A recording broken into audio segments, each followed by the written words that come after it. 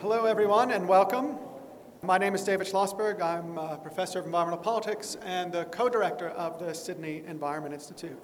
So welcome to this discussion of the ethics of climate geoengineering, which is going to be based around a presentation by Professor Stephen Gardiner of the University of Washington. I do want to start by acknowledging and paying respect to the traditional owners of the land on which we meet, the Gadigal people of the Eora Nation. It's on their ancestral lands that the University of Sydney is built. And we always think it's particularly important that as we share our own knowledge and research, that we pay respect to the knowledge that's embedded in Aboriginal custodianship of the country. This has been a place of learning about the relationship between human and non-human for thousands of years. And it's prudent to pay attention to that cultural knowledge as we adapt to a changing climate. So tonight's event is organized by Sydney Ideas. It's co-sponsored by the Sydney Environment Institute and the Environmental Humanities Group at the University of New South Wales. Thanks to Meredith Hall, as always, with Sydney Ideas, to Michelle St. Anne, Elizabeth MacArthur of SEI, to Josh Wodak and Matthew Kearns, who've organized the events today and tomorrow. And for those who are new to these events, I did want to say just a few quick things about the Sydney Environment Institute.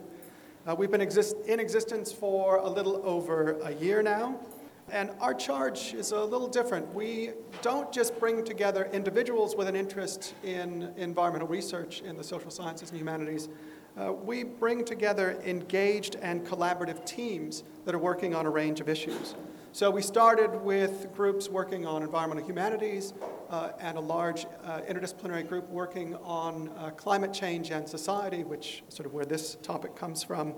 We were joined by existing research networks on campus working on cities, on sustainable business, on human-animal relations, and we've helped to coordinate new groups on maritime cultures and on food security.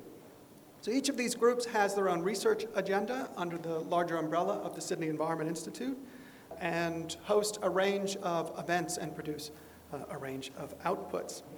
So next week, for example, for those interested in animals, we're bringing in another philosopher. What is it with philosophers?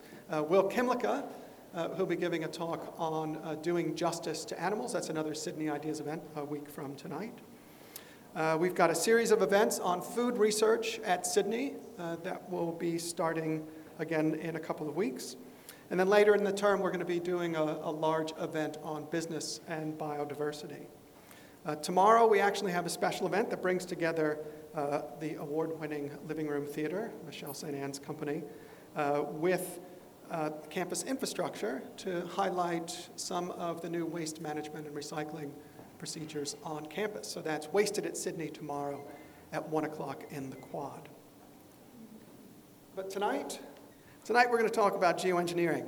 Not about how to do it, but what thinking about geoengineering means and what the dangers of thinking about geoengineering might mean, how we've come to it, how we might think about the various ways that emergency measures like geoengineering might be justified. So we're going to have our main speaker, Steve Gardiner, and then two response from colleagues at the Melbourne Sustainable Society Institute, Jim Falk and Lauren Rickards, and then we'll have time for audience questions and discussion. But to introduce our main speaker, I want to introduce the Dean of the Faculty of Engineering and IT, Professor Archie Johnston.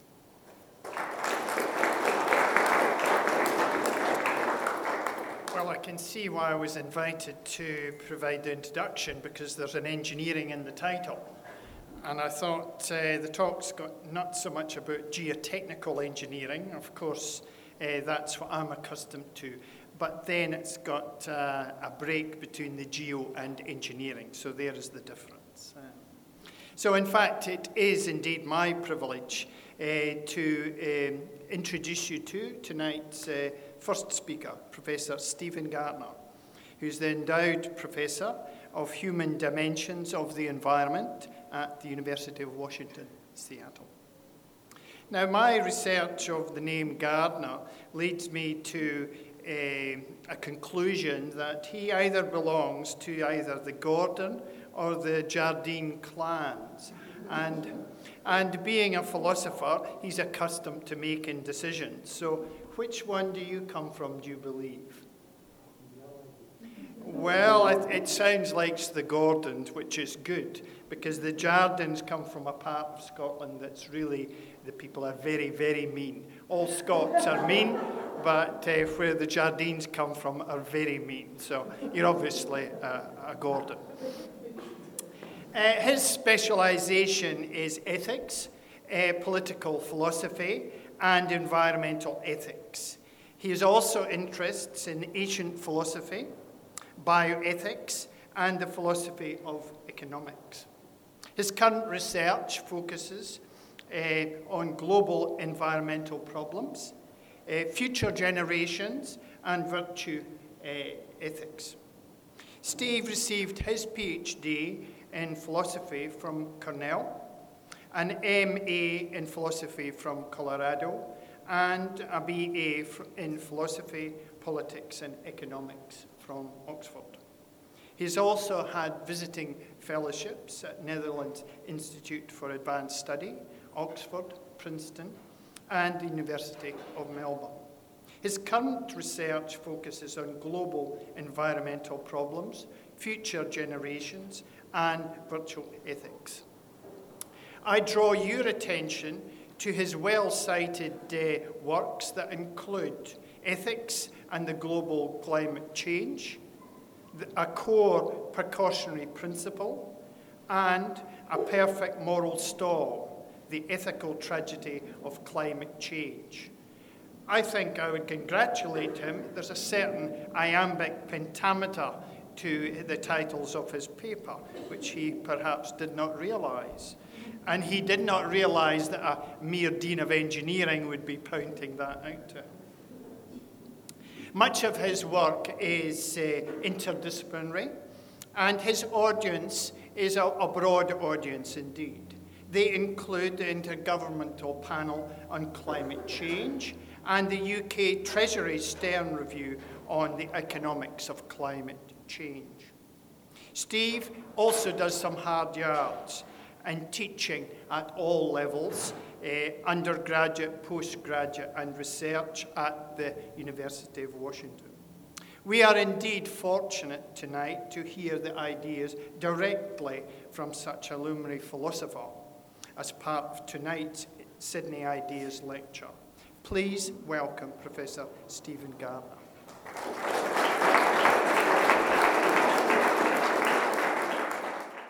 Well, thank you very much for having me. It's a privilege to be here and to learn of my unknown Scottish ancestry all at the same time. I'm going to dive straight into this. What I'm trying to do in this paper and some of my other work is enter into the early debate about geoengineering and, as you'll see, react to the initial arguments that are being made, really in an effort to enrich the conversation more than anything else, rather than come to definitive conclusions about what to do. And why I say that should become clear as we go on. So what is geoengineering? Well, the term I'm referring to here is the use of the term to describe the intentional manipulation of planetary systems at a global scale. And usually, and especially at this moment in time, the term is being used to refer to techniques that do this to combat climate change. Leading examples are injecting sulfates into the stratosphere to act as a kind of planetary sunblock to prevent some amount of incoming radiation from coming in and so cool the surface. Cloud brightening to achieve a similar sort of thing by reflecting sunlight off, fertilizing the oceans, and sometimes in the more ambitious programs, put mirrors in space, again to deflect incoming radiation. There isn't wide agreement on how more precisely to define geoengineering, and there's a lot of dispute about what techniques would really count. Partly because people generally regard geoengineering as a bit of a scary thing, and those who invested in certain techniques usually don't want their view to be classified as geoengineering. But my approach will be to try to sidestep the definitional problem by focusing on one technique that everyone, I think, regards as a paradigm case. If anything's geoengineering, this is it, and that's the sulfate injection that I mentioned, the planetary sunblock. So that's what I'll be referring to if there's any doubt. Now, there are some dominant arguments that have been made in the recent past as to why we should take geoengineering seriously. One is that we might confront a climate emergency, and that geoengineering, such as sulfate injection, will be the only option to avoid a global catastrophe. Similarly, many other people have argued that even though there might be problems involved in doing such a sulfate injection, such geoengineering, then because we might face catastrophe if we don't, we would simply have to practice it as a lesser evil. Right? So this emergency framing admits that there's something undesirable about sulfate injection, usually because people think it's risky. There might be side effects that we haven't foreseen and maybe couldn't foresee, and also because engaging in such a project might be unsustainable in the long term. Nevertheless, increasingly you see major researchers and institutions urging national governments to create research programs, fund them, and begin envisaging mechanisms of governance. Given the threat of catastrophe, we're told, geoengineering simply must be taken seriously. Now, at first glance, I think these arguments seem to most people straightforward, irresistible, and overtly ethical. Indeed, many assume that they impose a strong burden of proof against any, and especially any ethical worries about the pursuit of geoengineering. It's common in meetings and so on to hear people reason as follows: well, a global environmental catastrophe would be, by definition, very bad for many things that we value. So, don't we have a strong obligation to do whatever it takes to prevent this, including encouraging geoengineers? Indeed, in the face of this sort of threat, what ethical objections could possibly be strong enough to rule out geoengineering? That's the general attitude. And then more specifically, the discussion quickly turns to questions of how the value of nature, even if it's important, could possibly be important enough to count as a serious objection to geoengineering. And then followed by the observation that we've already done. Humanity has already intervened in nature in various ways, and so there's nothing particularly special in kind about geoengineering. My general thesis in this talk, which I hope will become clear as we go on, is that I think these are not the most important questions to be asking, kind of whatever it takes kinds of questions. And indeed, that if we do that, this obscures much of what's at stake, morally speaking, about geoengineering, and in ways that trivializes our understanding of what's going on. So, let me begin by mentioning three questions. First one is the one I'm usually asked when I first raise the topic. So, geoengineering, are you for it or against it? I think this is a bad question. On the one hand, and I hope this is uncontroversial, no one favors geoengineering, I think, under just any old circumstances for just any old reasons. I think it would be morally absurd to propose geoengineering to prevent rain from falling on a sitting president of the United States. More relevantly, more realistically, very few scientists, at least the ones that I know of, currently think that sulfate injection is justified. They think that it's too risky given our limited state of knowledge about the consequences. A little more controversially, I think most people would probably accept geoengineering under some circumstances, particularly if the only alternative were truly dire enough and the consequences of geoengineering were sufficiently benign and understood with very high confidence. But I think then that much depends on what would count as dire, benign, and high confidence. So given that, I think a better question to start with would be, under what conditions do you think geoengineering might become justified? And in particular, we'd have to consider here questions like what kind of threat would we have to have in mind, right? Rain falling on the president is not a sufficient threat.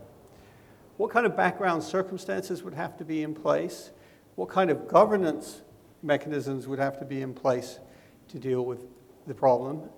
what kinds of protections might be accorded to individuals who are vulnerable to the consequences, what provisions for compensation would be made, and so on. But here I want to mention another question, which is going to be, in fact, the focus of much of what I want to say today. This is the contextual question. And this asks, what's the moral context of the push towards geoengineering and the shape of the policies likely to emerge given that context? Because I want to highlight the fact that geoengineering isn't being raised in some abstract sense, but is actually being embarked on for particular reasons in a particular kind of global context. And I think that this influences how we understand what it is, what it's likely to become, and how we understand the ethical obligations. Why I say that will become clearer as we move on. Let me say something briefly about the justificatory question. One thing that's interesting about the justificatory question is that in a way the emergency arguments try to dodge it. Right? They're stated in a very general form. It's an emergency, we must avoid catastrophe, and the term catastrophe is left undefined. None of the other potential conditions I mentioned, such as compensation and individual protections, are even mentioned. It seems to be assumed either that such conditions are met, or perhaps more likely, that their relevance is simply overwhelmed by whatever catastrophe lurks in the background. This dodging, though, is important. For one thing, it means that, as stated, the emergency arguments are opaque. We don't know what they mean. Right? The second thing is that it suggests that the widespread consensus among them, at least among some scientists and policy people, may be shallow. For example, people might have very different things in mind when they imagine the relevant catastrophe. And here we might think, there are some scientists, biologists, and ecologists might think the relevant catastrophe that would trigger the geoengineering is something like a sixth mass extinction. Right? Whereas perhaps some economists think it's a 10-year drop in global GDP of 1 to 2%. Right? These are markedly different trigger conditions and probably have markedly different implications as well for the other conditions that aren't addressed. If you were going to try and establish some conditions, you might try something like this. It's often claimed that geoengineering is universally beneficial. Right? It provides universal benefits. Why? Because it saves us from catastrophe, I think is the thought.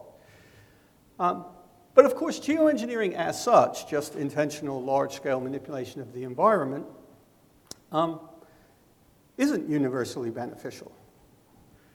Why? Because there's nothing about intentional large-scale manipulation of the environment that guarantees that it will benefit everyone. Right? And there's nothing magical about stratospheric sulfate injection, which implies it will benefit everyone. Most obviously, some kind of sulfate injection, massive sulfate injection, which simulates a nuclear winter type scenario, would destroy life on the surface of the planet and harm everybody. Right? Less obviously, interventions, it's highly likely that interventions would harm at least some people while benefiting others. In particular, because early research suggests that even though you might be able to get a global average temperature, that would seem in the abstract to be desirable, and maybe even you could lower temperature in every place. It won't be to the same extent, and things like precipitation would move around from how they're distributed right now. So there's no reason to think that that actual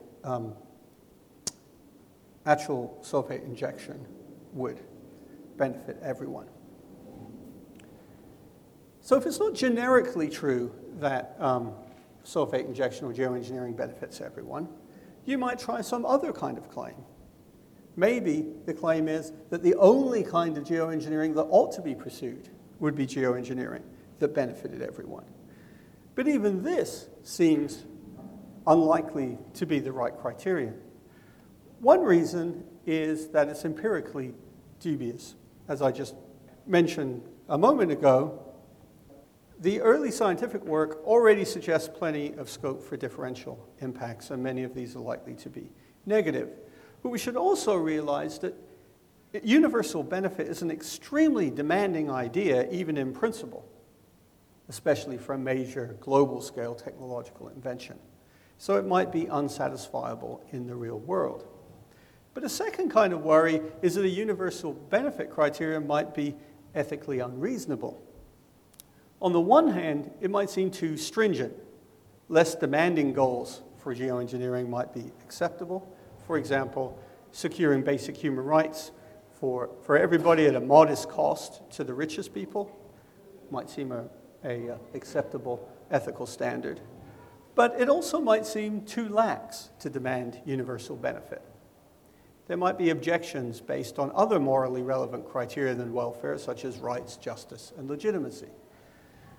Quick example of this: you could probably benefit me in a way that I agree that you benefit me if you broke into my house and tidied it up for me, because you're a compulsive neat freak. You know, you can't go into my house, you see the state of things, you just can't help yourself. You're going to clear everything up. I might agree that that has benefited me. Would it imply that what you did was legitimate or ethically defensible, that I had no complaints against you? No, it wouldn't. So even if everyone is benefited by a geoengineering policy, it wouldn't necessarily follow that they had no objections. So what I've suggested in this section is the answer to the justificatory question is not clear. Some of the claims that are made when scientists and others speak about the problem, that it's, for example, sulfate injection is going to benefit everybody, are questionable at best. And even the idea that universal benefit would be the right kind of criterion is itself ethically questionable, in the sense that we need more work to figure out what would constitute a defensible answer to the justification question. But let me bracket that whole issue, because that's not really what the talk is going to be about. The rest of the talk is going to be about. And say, well, maybe what people are searching for here is an answer to the justificatory question, is some kind of threshold for ethical decency. Right? We just want an answer that shows us what kind of geoengineering would be ethically decent. Well, with that in mind, let's now ask about the contextual question. What is the moral context, and what difference does this make? Well, unhappily for many people, I have a big, thick, heavy book on this topic called A Perfect Moral Storm, which aims to explain why we are where we are with global climate policy, i.e. not in a very good state at all. And it suggests that climate change poses a particular kind of ethical challenge. It brings together 3 or 4, depending how you count them here, major challenges to ethical action. Right? It's a genuinely global problem in a way that people often talk about. The spatial dispersion of causes and effects. It doesn't matter where you do the emitting. The emissions go into the atmosphere and in a pretty short space of time start affecting climate and therefore people anywhere and everywhere. Often this is analyzed in a tragedy of the commons or invisible boot kind of problem.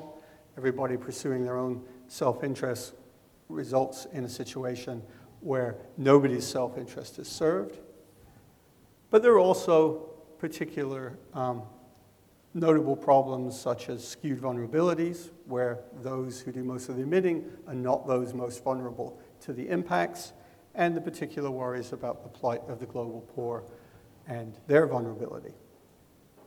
But in general, there's a problem of people seizing short-term benefits, or sort of seizing benefits for themselves in one particular place and passing on the costs to other people who don't necessarily share in those benefits.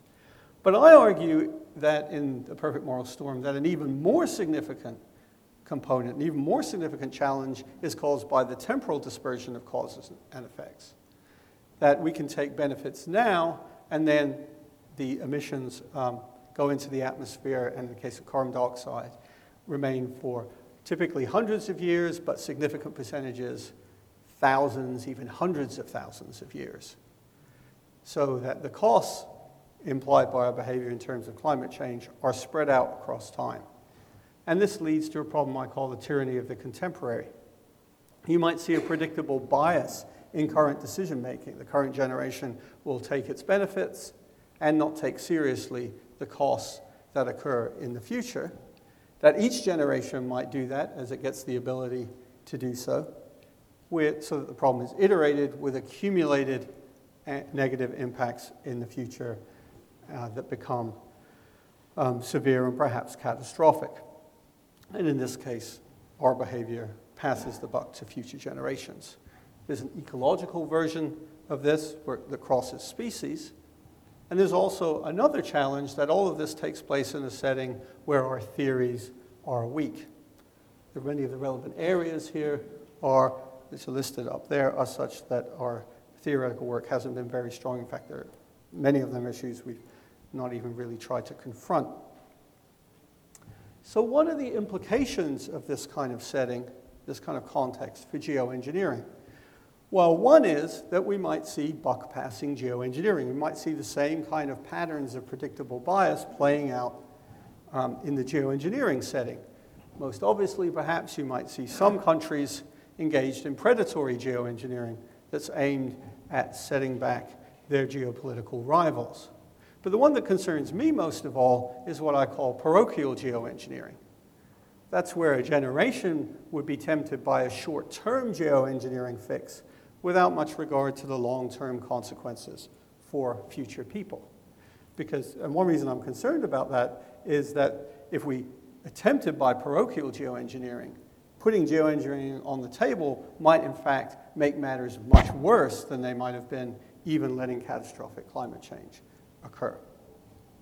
The second kind of live threat is the problem of moral corruption. If there's a large intergenerational problem, in particular, we become judges in our own case. It's up to us to decide what to do, and if we're tempted by passing the buck to the future, it may be that we prefer not to point that out when we talk about this problem publicly. We prefer to re-describe what we're doing in other ways that don't highlight this unpleasant feature of our behavior. And I think these are problems that we have to take seriously in the case of geoengineering, both buck passing and the threat of the corruption of the discourse. So now I'm going to move on to say some particular things about the contextual question. And I'm going to sketch out 3 lines of thought.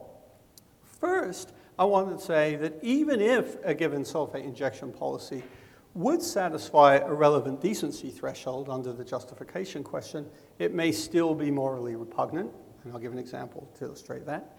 Second, I want to say that concerns about the context raise doubts about the accessibility of decent options, and this suggests space for reasonable disagreement about justification, which casts doubt on the emergency arguments and lesser evil arguments.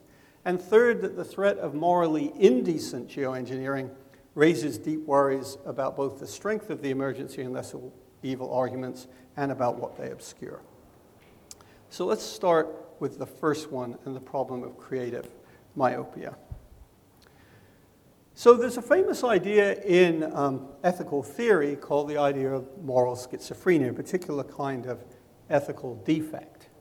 And it was made famous by Michael Stalker, and I'll quote him here to describe it. One mark of a good life is a harmony between one's motives and one's reasons, values, and justifications. Not to be moved by what one values, what one believes good, nice, right, beautiful, and so on, bespeaks a malady of the spirit. Not to value what moves one also bespeaks a malady of the spirit, and such a malady can properly be called moral schizophrenia, for they are a split between one's motives and one's reasons. This kind of split could be manifest in many ways, but I want to focus on one example of what I call creative myopia. This is a situation where an agent invokes a strong set of moral reasons to justify a given course of action, but this course of action is supported by those reasons only because the agent has ruled out a number of alternatives more strongly supported by the same reasons, and where this is due to motives she has that are less important and are condemned by those reasons. And in context, my key claim is that some emergency arguments do this. They require the agent to endorse strong ethical concerns that she's otherwise unwilling to act on.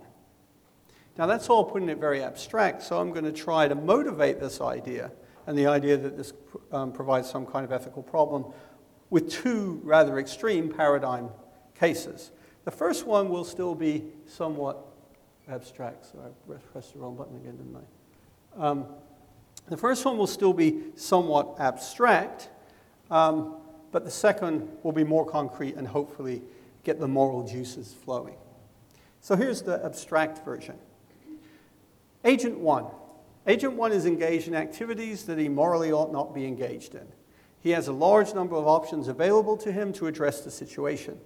When these are ranked according to strong values he acknowledges, he faces a set of possible responses from A to Z, where A is the best and Z the worst.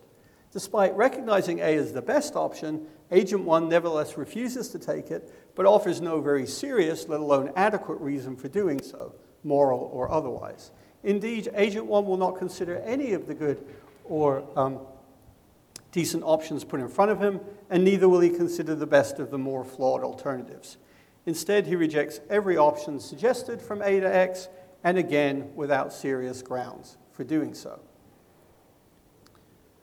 Nevertheless, Agent 1 is not quite comfortable doing nothing. Instead, he's willing to consider options Y and Z, and only these. Y and Z are pretty bad options, though not necessarily inherently morally bad or absolutely prohibited. Right? They're decent, morally decent in some sense. In particular, though it's possible that they may help a lot, they also bring with them very serious risks, including a realistic threat that they may make matters much worse. However, Agent 1 claims that since Y and Z are arguably better than nothing, his pursuit of them is entitled to some moral respect, and therefore he deserves some praise. In particular, he cannot understand why some are so keen to criticize him for focusing on Y and Z. Indeed, he protests, can't people see that not doing these may result in a catastrophe that we should desperately try to avoid? And why then can't they stop being fussy about the ethics of the situation and support a solution that might actually help? Okay, that's trying to give you the structure of the problem, and I'll give you an idea about why you might worry about this morally. Well, first, from the external point of view, us looking at Agent 1, it seems that the emergency argument here requires an arbitrary narrowing of the ethical point of view, and that this strongly implies that Agent 1 is guilty of a severe abdication of moral responsibility. Given this, his appeal to the moral importance of Y and Z seems at the very least ethically out of place, and indeed, this may be so profound as to cast doubt on whether this is a genuine appeal to moral reasons at all. There are also problems from the internal perspective, if you are Agent 1. First, your general attitude lacks internal coherence. Second, this lack threatens to undermine the force of the intended moral requirement. At best, you can be acknowledging the force of the moral reasons only in a severely attenuated sense. And third, because of this, you may be at risk of losing your grip on moral reasons, so that your attitude can be maintained only at some further cost, such as self-deception, delusion, or profound alienation of reasons and motives of the sort that worries Stalker. That's all very abstract, and many people don't get that, don't yet see moral import in this. So to try and give you an idea of why this might worry you from an ethical point of view, I'm trying to give a more concrete example. And unfortunately, it involves sexual morality. I tried lots of different things with my students, include human rights violations and all those things. It didn't quite get them, but this one, they were good with. They could get this one, so we'll see. Okay, so Wayne is married to a wonderful woman. On the face of it, they have a great relationship, and his wife assumes that this is so. But unfortunately, she's mistaken. Wayne has a secret. He likes to play the field and sleep around. He especially enjoys having sex with women in demographic groups at high risk of contracting serious sexually transmitted diseases, and he does this on a regular basis, but also continues to have sex with his wife. In neither case does he take any precautions, and his wife is ignorant of what's going on. What Wayne is doing is morally wrong for a number of reasons. His activities impose risks of severe harm on his wife and many of his other sexual partners as well. They also violate the relationship he has with his wife. In addition, in his more lucid moments, Wayne firmly believes that his behavior is frivolous as well as immoral. His life seems very good anyway, including his relationship with his wife. Moreover, he admits to himself that the time and resources he consumes while engaging in his infidelity will be much better employed elsewhere. Though he enjoys his liaisons, Wayne concedes that they are not of high value even to himself. In addressing his folly, Wayne has lots of options. He could simply cease his promiscuity. He could also tell his wife that he's recklessly unfaithful. Failing that, he could pursue any number of strategies to minimize the threat to his wife and other partners. For example, he could practice safe sex, sleep with fewer other women, or women less at risk. However, Wayne is unwilling to do any of these things. In the later cases, even though he acknowledges that they probably would not make much difference to his own enjoyment and may make none at all. Instead, he prefers just carrying on as he is, ignoring the wider perils. If asked why, he would simply say that he's used to his life, whatever its flaws, and finds change uncomfortable. If pressed, he may even admit that he just can't be bothered. Nevertheless, this is not the end of the story. Wayne is willing to do something. A friend tells him of a scientist who is launching a startup company dedicated to finding a simple pill that can mask the effects of AIDS. The pill aims to manipulate the body's immune system so as to offset the effects of the virus. The work is highly speculative and does not offer any kind of solution to the other health threats posed by Wayne's activities. It's also highly plausible to think that it will end up having other harmful side effects. It's just too early to tell. Despite this, Wayne decides to invest $10, a very small amount of his disposable income, in the new company. Indeed, he tells himself that he's responding to a moral emergency and is morally required to do this and has done the right thing. As a result, he feels better about himself, even though he continues his activities as before. Moreover, he professes that he can't understand those who criticize his donation. Can't they see that donating to AIDS research might prevent a catastrophe that we should desperately try to avoid? Given this, why can't they stop being fussy about the ethics of the situation and support a solution that might actually help? So I think Wayne's emergency argument is morally shocking, and for many of the same reasons that were problematic before from the external and the internal point of view, but I'm going to skip over that. Now, the point of the Wayne's folly case is just to make more concrete why Agent 1 type cases are morally disturbing. And Wayne's case is supposed to be an uncontroversial kind of example. The interesting questions for us are not about Wayne, but whether there are parallels between our situation and his. And there are worries because there are parallels. The first one is that we have similar basic ethical problems posed by political inertia on climate change to Wayne's. Like Wayne's activities, our high emission levels impose risks of severe harm on innocent others. Like Wayne's, our behavior violates morally important relationships. And like Wayne's behavior, much of our emitting seems at least relatively frivolous in the face of the threat it imposes on others. There are also parallels when it comes to the fact of options. Like Wayne, we have quite a lot. We could do things differently using existing technology. We could invest more on research and alternative energy and in ways to design large-scale infrastructure so as to be less carbon intensive. And we could actually retrench. We could actually accept absolute sacrifices in quality of life, and it's not clear that these sacrifices would be unwarranted. In addition, there's much to suggest that our quality of life might not actually suffer, even if we took hits in many of the relevant consumption variables. Third, at the moment it seems, nevertheless, that we're not willing to take up any of the options, at least in a robust way. The Royal Society report on geoengineering opens by saying that decarbonization of the sort needed to avoid dangerous climate change remains technically possible, and that failure to make significant progress here is due largely to social and political inertia.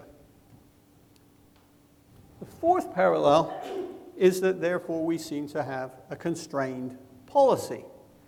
And given this, the new push within the scientific and policy communities is towards geoengineering. And in my view, at the moment, this push looks likely to succeed in the end. Which is to say that it's plausible that, while resisting substantial emissions cuts, some developed countries will be willing to spend a very small amount of their national budgets, a few $100 million in the case of the US and the UK, pursuing scientific research on climate engineering. This is so even though they know that such geoengineering may not work, won't fix all of the problems even if it does work, and raises serious issues of its own, including of negative side effects and legitimate governance and so on. It's also highly plausible that this will be done without any intention of investigating, yet alone implementing ethically serious systems of global governance, political legitimacy, compensation, and so on. But the worry is, isn't this a little like Wayne's $10 bet on the AIDS research? And if it is, aren't we in serious ethical trouble? So the lesson here is that even if sulfate injection can be justified, indeed above a decency threshold, the relevant policy may still be morally repugnant. I'm going to skip to the next thing now. But let me now turn to my second problem, the problem of internal constraints. So according to this worry, we have to notice first that political inertia might persist from climate policy in general into geoengineering in particular. This creates a threat to achieving a decent solution and puts indecent solutions to climate change, to climate change through geoengineering back on the table. And here's a quick example of the sort of thing I have in mind. So the example of thinking about political legitimacy. So if you start with the idea that a basic principle of modern political thought is that institutions of governance are legitimate only if they can be justified to those who are subject to them, then quickly you think that geoengineering institutions must be justified to those who are subject to them. But if a set of institutions is to be justified to those subject to them, it seems it must explicitly or implicitly invoke appropriate norms of justice and community. For example, it must not be seriously unfair or parochial in its concerns. Therefore, it seems that any successful argument for the permissibility of geoengineering must invoke these kinds of norms. But here's the kicker. A good part of the political inertia on climate change is caused by resistance to such norms. Hence, there's good reason to suspect that the attempt to establish legitimate geoengineering institutions will face similar resistance, and so that any actual decision to geoengineer or any actual form of geoengineering will be illegitimate in the sense that it violates simple norms of justice and community. Put another way, if we revisit the Agent 1 case, right, we might have to consider two kinds of considerations. One is that though I focused on Y and Z as being the options to be chosen, perhaps some of the other options on the list, all the ones from S through to Z, include some kind of geoengineering. But F through X are much more ethically robust. So for example, perhaps S is a fully moralized geoengineering policy that includes robust compensation for negative effects of geoengineering, protections for individuals against certain kinds of severe impacts, legitimate governance at the global level and intergenerational level, and so on.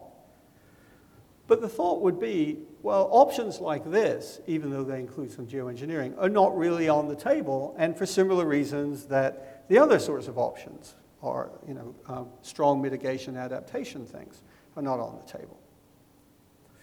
On the other hand, second sort of consideration, there are options that involve geoengineering that are worse than Y and Z, because remember I stipulated that Y and Z satisfy some minimal requirement of decency from the ethical point of view.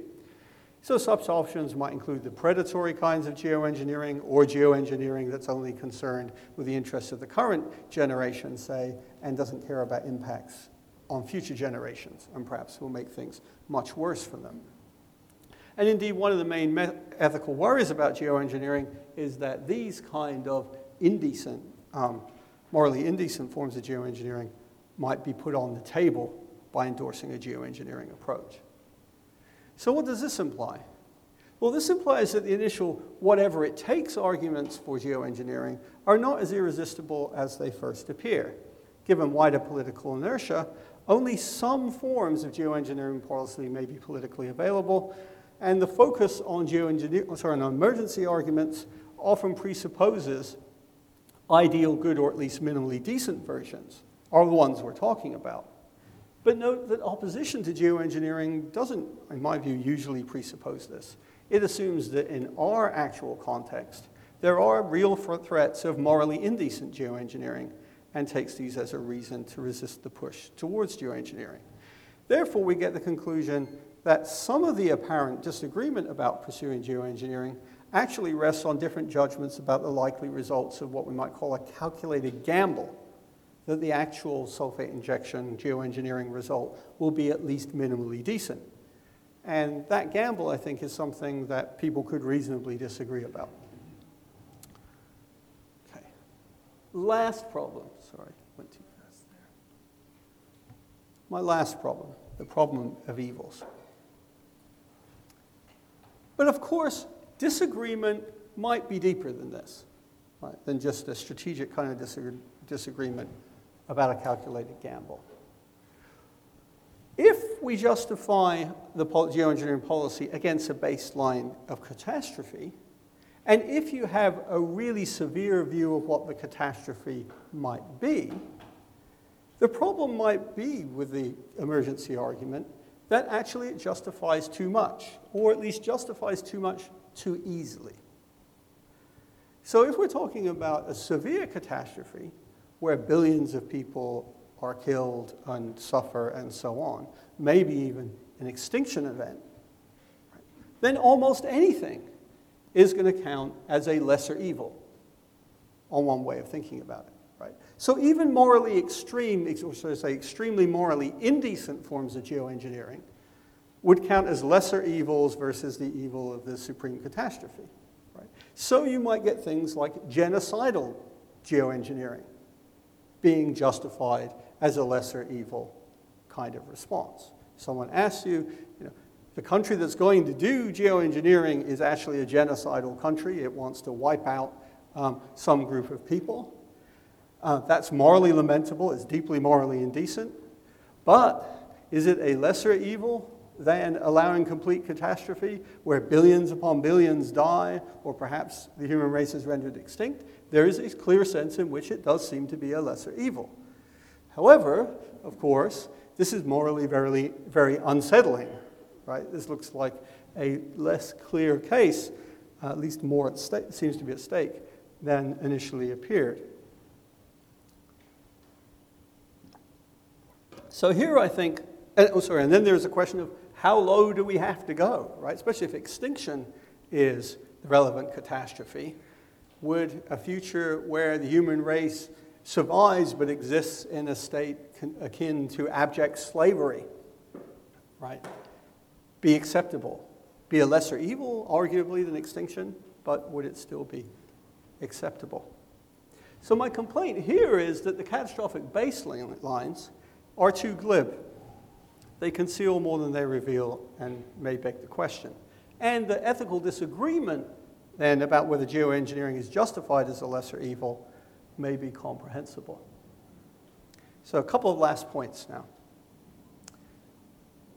Lesser evil arguments initially seem appealing, right? It can even seem something morally heroic about being able to say, I'm willing to do the thing that's necessary, especially to avoid catastrophe, even though it involves some kind of evil, some kind of serious negative, right? I'm willing to rise above that and recognize that sometimes the consequences are overriding, even if the objection is somewhat serious. But here we should notice that we're getting in the realm where it matters that there are different senses of evil that might be at stake. Most of the time in policy circles, what people mean when they say something's evil or a lesser evil is just that it's something that, other things being equal, you shouldn't do, should be avoided. But there are deeper, more morally serious senses of evil. One is just that it's impermissible. Right? An evil is an evil and should not be done. So, for example, Immanuel Kant thought, infamously, that you shouldn't tell lies to the stormtrooper at your door even when he's asking you if you've got Jews in your attic. Right? That's an uncompromising attitude to committing evils. Most people reject it. Right? Most people think the consequences override in that case. But there are some points to note about this. First, that if you have this sense of evil in mind, then lesser evil arguments just don't work from a logical point of view. Right? The fact that something's a lesser evil doesn't mean that you should do it, because evils are things that you shouldn't do, so it just doesn't work. Second, it's very hard to show what's gone wrong in an argument where somebody takes this impermissibility reading of what an evil is. And third, that there might be much more compelling examples than Kant's one of lying to the stormtrooper.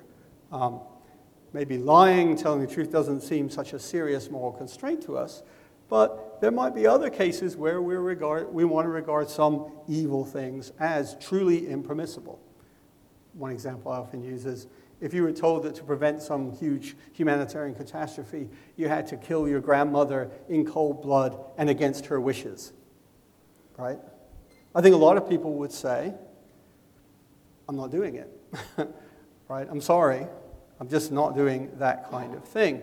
And this points out that there's another category here, beyond the impermissible, of ways of thinking about evil, which is that some things might be unthinkable. They're not the sort of thing, as Bernard Williams tells us, that we should entertain, right, as an alternative. To do so is to regard it, is to do something dishonorable or morally absurd. Now, sometimes Williams thinks this means there are some things beyond the limits of ethics, right? And sometimes this is his sort of reaction to the grandmother type case, right? If you're asking me to kill my grandmother in these situations, then you might think this is still ethics, but I don't want anything to do with ethics anymore. I just can't go there. But another thing that people sometimes think is that it's inappropriate to consider these things as an option under some kinds of circumstances, and that even under other kinds of circumstances, something is going deeply wrong. And here I want to close with the observation that people actually have different attitudes even to evils that are regarded as necessary evils that you have to do. Some people take the attitude that, as it says here, shit happens, right? If I have to do something morally lamentable to prevent a catastrophe, that's just a fact about the world, right? It's an unfortunate thing that happened, but, it's like water off a duck's back, right? It just happens. But some people take the attitude in ethical theory that's much more serious than that. If I have to do something that's a genuine evil, right, I do something that mars my life from the ethical point of view. And there's a classic case of this in the novel Sophie's Choice, right, where Sophie has to choose, is forced in a position where she must choose one of her children to save from the gas chamber. And she makes that choice. And it seems to her something that she morally, had to do. It was a lesser evil than just refusing to make any choice whatsoever. And yet the impact on her is very serious. You can read her words there. And in fact lead her to commit suicide ultimately because she can't cope with having become such a person who does such a thing. If these sorts of attitudes to evil are also lurking in the background, then many people will not be moved by the simple lesser evil argument. And they might regard what humanity is forced to do in moving to geoengineering as a deeply lamentable thing that shows things that we ought to regret and that deserve a lot more discussion than the initial glib emergency arguments suggest. Okay, so I'm out of time, so I'm going to miss those last two and just put my main claims are. I think we should distinguish between justificatory and contextual questions about geoengineering, that we should reject the simple emergency arguments because they arbitrarily brush these aside, that both the justification and contextual questions require serious attention to ethics, and then in the last part I tried to illustrate the interest of the contextual question in particular by looking at these three cases and drawing some conclusions from them. Thank you very much.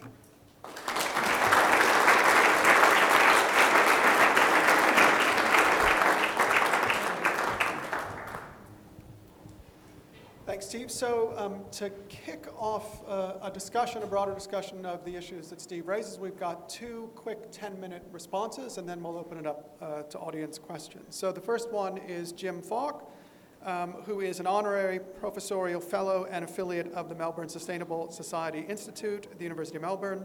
He was the founding director of the climate change research for the Association of Pacific Rim Universities World Institute, and holds appointments also visiting professor of the Institute of Advanced Studies at United Nations University and emeritus professor at the University of Wollongong, and is sort of central to science and technology studies in Australia. So Jim.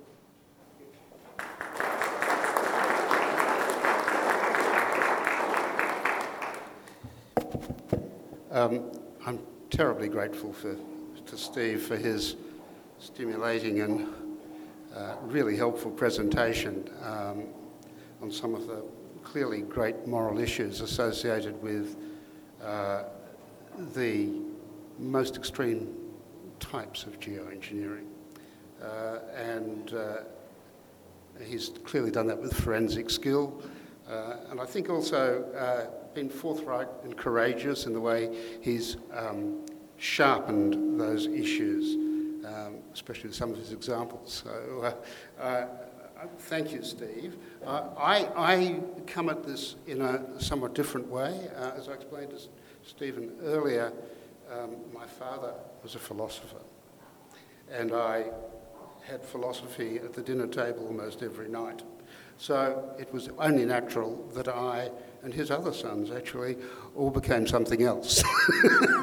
I became a theoretical physicist, and it didn't really take me long, though, before I became a feral physicist and became fascinated with the capacity for societies to use science to create outcomes which could be immensely bad as well as immensely good. And in short, I became interested in science and technology studies, and there my interest has remained one way or another. Now, as a non-philosopher, I do stress this, I make the lay observation that it seems to me that often in order to build a moral analysis, a very common approach by philosophers is to simplify the situation to the point that familiar moral understandings can then be applied. I think it's a very natural and sensible move. So hence we have our gentleman who is free with his sexual activity, and then we try to draw parallels with geoengineering and what people might do with that. But we do need to remind ourselves, of course, that this is a simplification for the purpose of drawing moral lessons, ethical lessons. So there's two bits of this sort of analysis I'd like to unpick. And the first is that of geoengineering itself, which I'm sure Stephen is well aware of, that there are multiple techniques that come under this rubric of geoengineering. I got it when you said you're intervening in the early part of the debate, you're talking about the emergency claims, you're dealing with the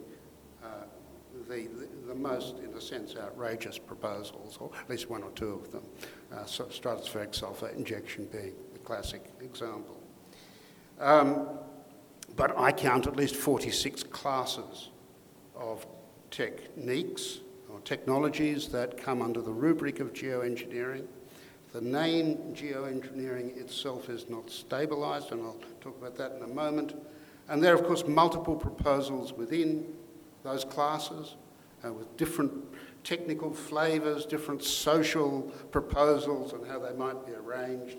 It's a broad, dynamic, sort of boiling pot of different proposals. And they form they're very diverse. So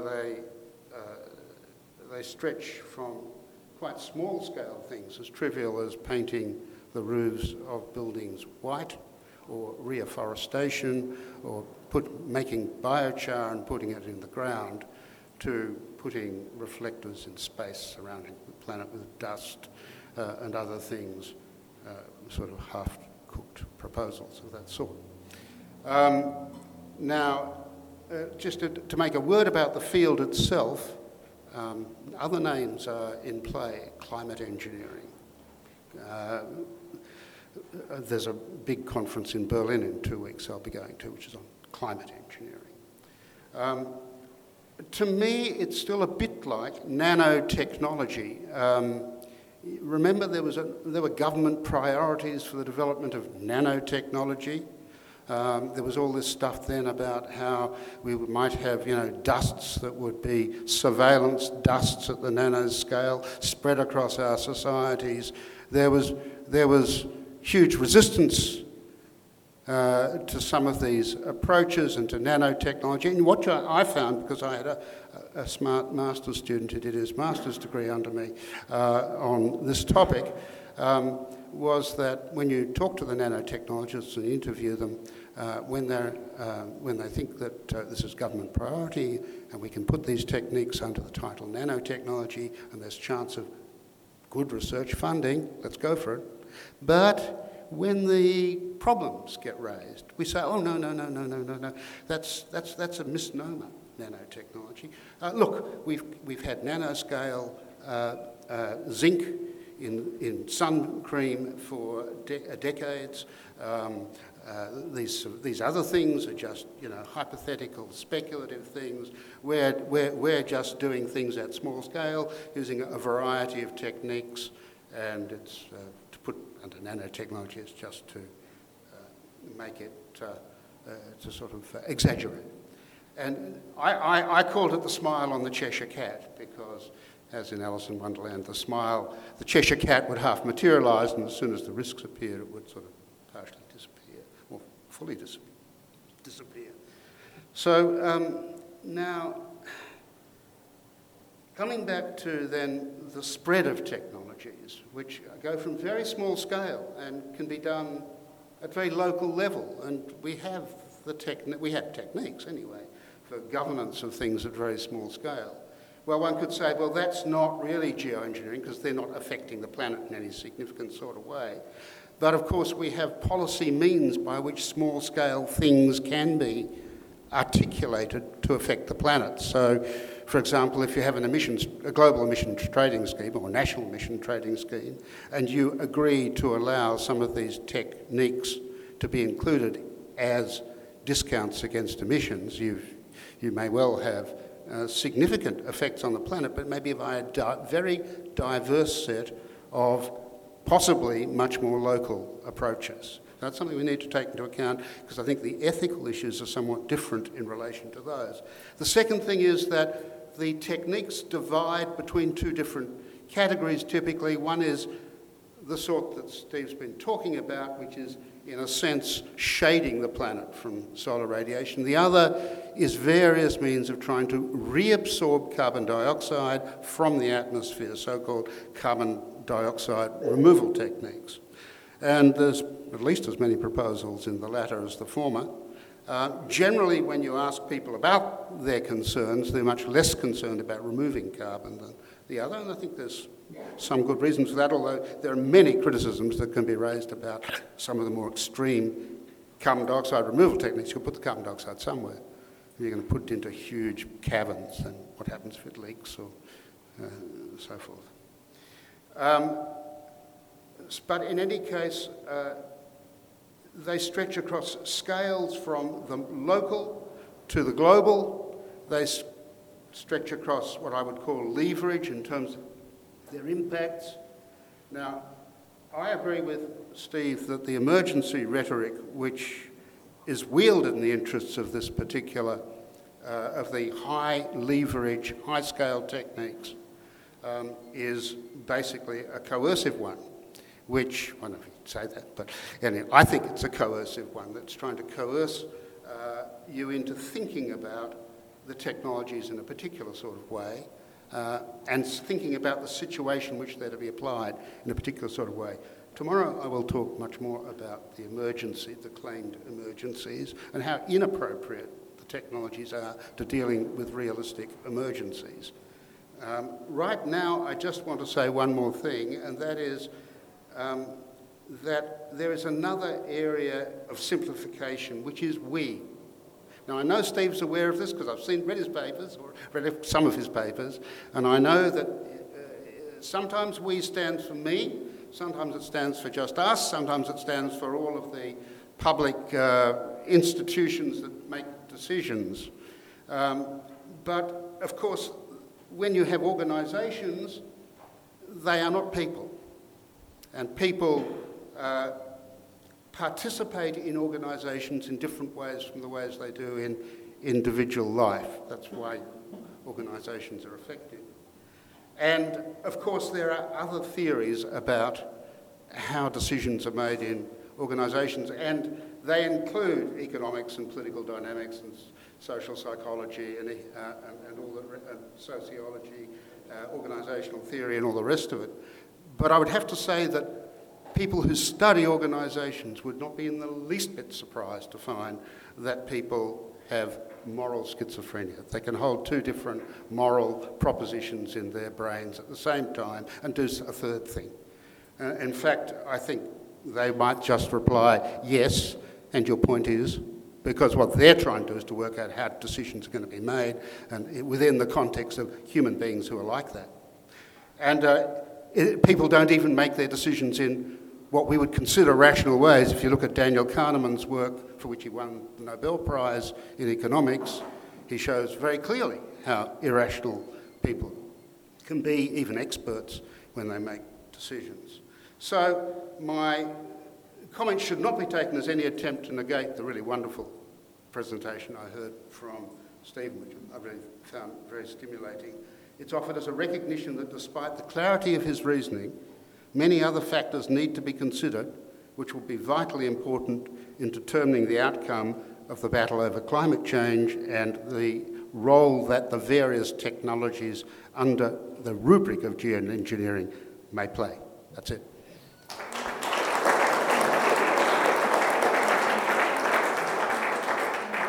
Thanks, Jim. And finally, also from the University of Melbourne, Lauren Rickards. Lauren is a critical human geographer, currently working as a research fellow at the Melbourne Sustainable Society Institute. She works on the socio-political and cultural aspects of sustainability with a wide range of practitioner groups, and I won't actually read the entire list of practitioner groups. So we'll hear from Lauren, and then we'll open up the floor.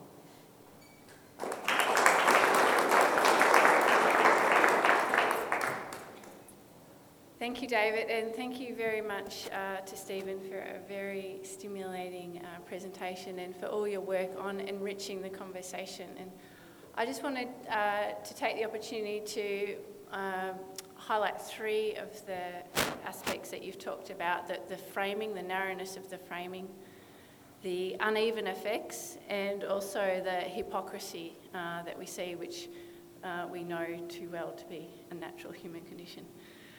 So first of all, just in terms of the narrowness of the framing, I couldn't agree more on that being a fundamental issue. And one of the things about geoengineering that always strikes me is that it actually simply points to the inappropriately narrow framing of climate change itself.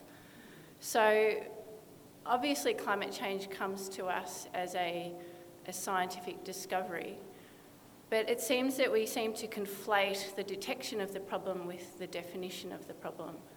So we then take what is the causal chain of cause and effect that's presented through the very good science that comes to us, and then we take that as the definition of the problem and try to formulate solutions within that. So, of course, as you all know, that's the emissions, leads to atmospheric concentration, so a problem of chemistry, leading to climatic feedbacks, a problem of physics, and then leading to impacts, which generally begins as a problem of biology. So although you then have, a fantastic interdisciplinary array of sciences working there, we still nevertheless cut out, as your great Mark John's cartoon showed, cut out most of the pie. We're only considering a very narrow part of it. And then when you think about geoengineering, well, it attacks those two middle sections. It attacks atmospheric concentrations through carbon dioxide removal techniques, and it attacks the climatic feedbacks by trying to cut out solar radiation and prevent some of those occurring. So it then further narrows that framing once again. Of course, what we do then is we mistake the kind of detection of the problem, which is when emissions become detectable as a tangible material process that science can detect with its measurements, as the starting point for the problem. Now, we all intuitively know that that's far from adequate, but by not systematically pointing that out, we lead ourselves into situations where the problem leads to solutions, which is another cause and effect type mentality, problem needs solution, within that narrow chain. So if we think about where emissions come from, we then step back one step, human activities, behaviours, where do human activities, behaviours come from, human systems, institutions, norms, and we quickly find ourselves talking about values and ethics. And so it's not simply that we need to insert ethics on top of this as a kind of icing on the cake. We need to completely unpack the cake and rebake it, if you like, because ethics is the starting point. It's not something that needs to be inserted at the end of the debate. So that would be my first point, just about the importance of what you're doing and really taking it to the fundamental starting point of the whole climate change problem. Picking up on your point about the unevenness of the benefits too, if we think about some of the kind of stereotypical responses to climate change so far, not only do they come with words such as engineering, they often come with words such as markets, market solutions, market responses, the UN's big green economy agenda. Well, one of the sort of basic definitions of an economy is, of course, the distribution of differential access to scarce resources. What are we talking about when we're talking about geoengineering effects? We're talking about creating a differential access to good weather, to desirable weather, even if different actors have different understandings of that. So how far is it to then take the next step and say, well, what we're talking about is creating a weather market, a climate market? How long before the parochial engineering, the predatory engineering actually takes on a market form and actually then becomes simply part of the competitive kind of spirit, if you like, of modern life? And so, not to suggest things, put things in the minds of any market engineers around, but I'm sure that I wouldn't be the first to think that there are profitable opportunities in here, and it's not just in being part of the engineering firm that actually sets up the successful geoengineering solutions. It's that broader shaping of a situation, which is the third point I wanted to raise, which is around the hypocrisy. So analyses of the discourse around geoengineering increasingly conclude that the number one division between those who are for or against geoengineering is their views on the feasibility and desirability of social change. And if you believe that fundamental social change is desirable and feasible, you tend to reject geoengineering for the sorts of reasons that I've outlined as being fundamentally too narrow, dangerous, etc. If, however, you feel that social change of the sort that's required to change the systems, the institutions, the norms, the values that underpin the climate change problem, then you're actually in a situation where you're advocating for something which geoengineering advocates are probably going to say is too hard. But if we then take what I've suggested may be an outcome, which is the creation of a weather market, a climate market, that of course is world changing. So this is not geoengineering, it is world engineering. If we're going to engage in world engineering by stealth, then let's just engage in social change.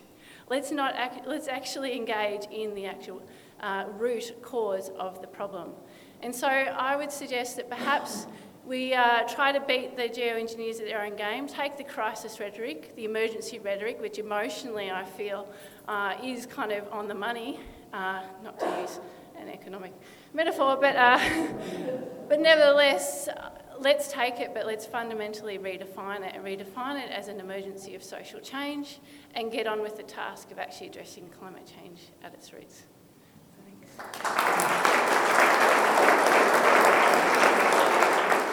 So let's have some questions. I think we've got a roving mic. Yeah, hi. Yeah, the latest IPCC report did have discussions around geoengineering littered around like sulphate particles in various chapters.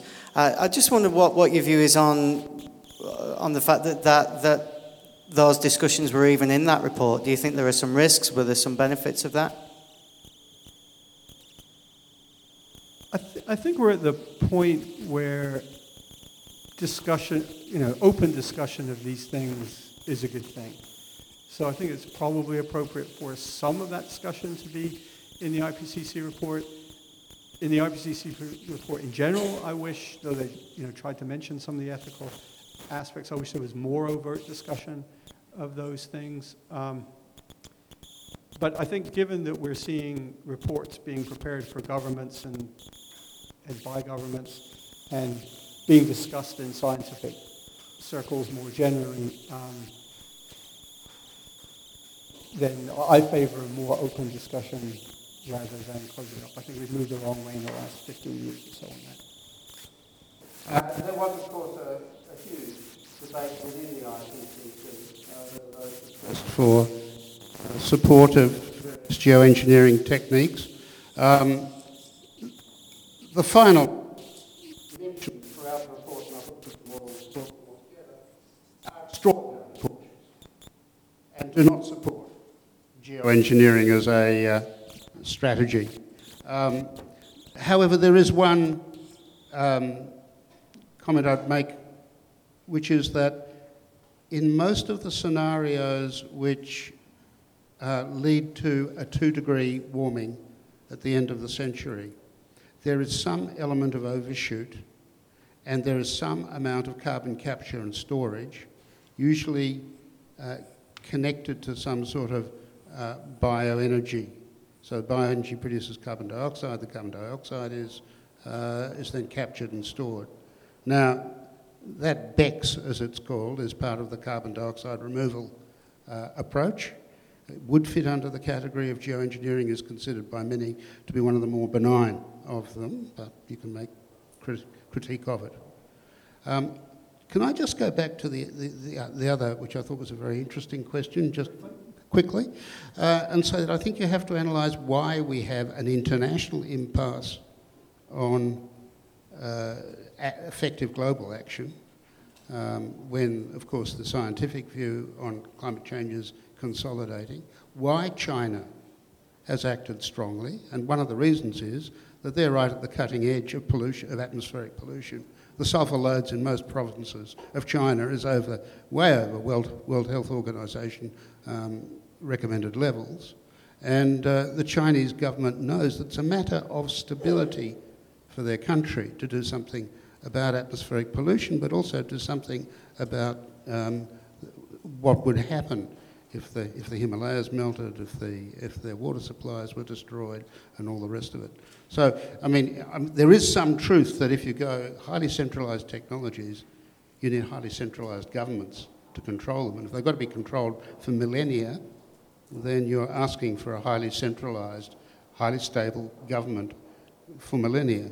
That isn't a very positive prospect, and it is one of the strong arguments against the high leverage, high scale geoengineering techniques. Thank you very much for an extremely stimulating presentation. I think we need less economists and we need more philosophers. The last respondent, I think, put it quite beautifully in terms of the way I think we have to respond to what I believe to be an existential challenge. And my question to you directly, Stephen, is that when the elites of the world, be they policy elites or business elites, also recognise that what we have is an existential problem, it's a problem related to human existence, and they decide to throw the kitchen sink and absolutely every other policy that they can muster at reducing the risks of this problem, why do you think that they will go for geoengineering before actually going for a whole set of policies that we know can be applied at scale in terms of fuel switching, decarbonising your transport systems, etc.? These things can certainly be affected using existing technologies. They can be affected using policies that we could even point to now. Why do you think that people are going to be looking at such major geoengineering solutions? And that's my question. I think we're a bit like Wayne, because the options you're listing are I'm trying to put on the table as the A through R at least. And I mean, it's not that I think we couldn't do it. I think we could. I agree with the Royal Society. We still could. But so far, unfortunately, my perfect moral storm explanation of the challenge seems to be hitting the mark as an explanatory framework for what has happened so far. And we need to get over that. We need to raise ourselves to the ethical challenge. And I mean, as a society or groups of societies around the world, particularly the free societies in the world, we need to show that we've got it in us, to create institutions that will respond to a grave intergenerational and international challenge of this form. We've not yet shown we're up to it. I think we are, I think we are up to it. We just need to get over this temptation.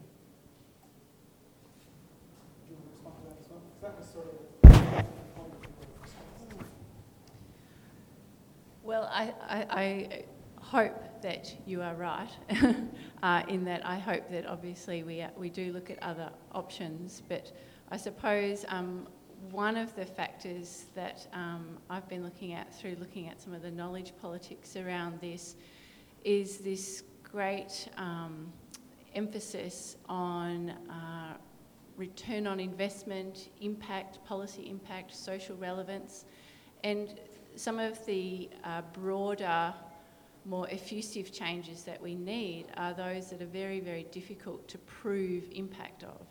And so one of the kind of things for geoengineering, I suppose, is that it has that sort of tangibility, even if the impacts themselves and the effects are going to be extremely diffuse. So I don't know the answer, but that is one of the issues, I suppose, that's in play here. Thank you all for that overview and outline. My question goes to the cost effectiveness of geoengineering.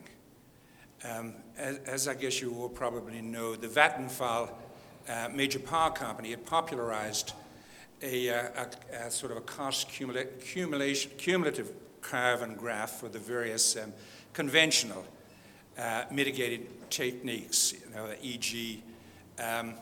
Cost of carbon dioxide abatement from bringing in nuclear, from bringing in carbon capture and sequestration for the various renewables, for reforestation, and so on. And so my question is has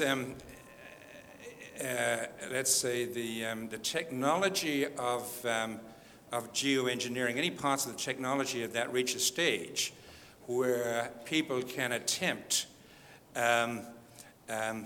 a similar Vattenfall or McKinsey cost effectiveness curve for the various geoengineering techniques? Right. Well, I guess two things. One thing I should say is in general, and I've got a chapter about this in my book, I'm very skeptical about cost-benefit calculations in this kind of setting when you're dealing with a major global and intergenerational problem. I just don't think we have either a grip on the raw numbers of costs and benefits and how they're distributed across time, or the theoretical techniques to bring them back to the present. So I think it's a nightmarish game to try to do it. But the second thing I would observe is some people do claim that stratospheric sulfate injection is very cheap, because you need to just put a few tons of sulfate into the stratosphere. People have researched how many planes or how many cannons you would need to get it up there and so on. And they do routinely make the claim that it's cheap, especially relative to the scale of the problem. But my reaction to that has always been that it's a bit like doing a cost-benefit analysis on me doing brain surgery on you by saying, well, how much is it going to cost to give Steve a knife? Right. It's just totally the focus in the wrong place there. Because I suggest, even though it's really cheap to give me a knife, you shouldn't let me do brain surgery on you. And if you take, I mean, there's quite a literature on this, but if you take the stratospheric sulphate injection, first of all, you have to realise it does nothing about the acidification of the oceans. Secondly, you have to realise that it destroys ozone. Thirdly, you have to realise it doesn't distribute uniformly across the planet. Be 100 times higher concentrations at the poles, with all sorts of implications from that. Fifthly, you have to realise that it doesn't cool the planet in the same way that the greenhouse gases are warming it, because it'll shield sunlight during the day, but it does nothing about the trapped heat at night, and so it makes the difference between night and day, on average, less. And wherever we are, whatever number it is, the effects across the planet are completely non-homogeneous, and therefore there'll be all sorts of issues of compensation, if you can do costing, across all sorts of factors. If you try and pull that together, you probably get nonsense, I would think. And one last question. Thank you, and thanks to all the speakers for a fascinating set of interventions. I just wanted to ask a question about the work that ethics is doing in the construction of geoengineering, because it's striking that the debates about geoengineering have right from the start, indicated some of the tenor of the ethical dimensions of geoengineering. That's a striking feature, and this is, I guess there's this figure of the kind of anguished geoengineer, that, oh gosh, I shouldn't have to be thinking about these things, but I am. The sort of the reluctant geoengineer, the anguished geoengineer.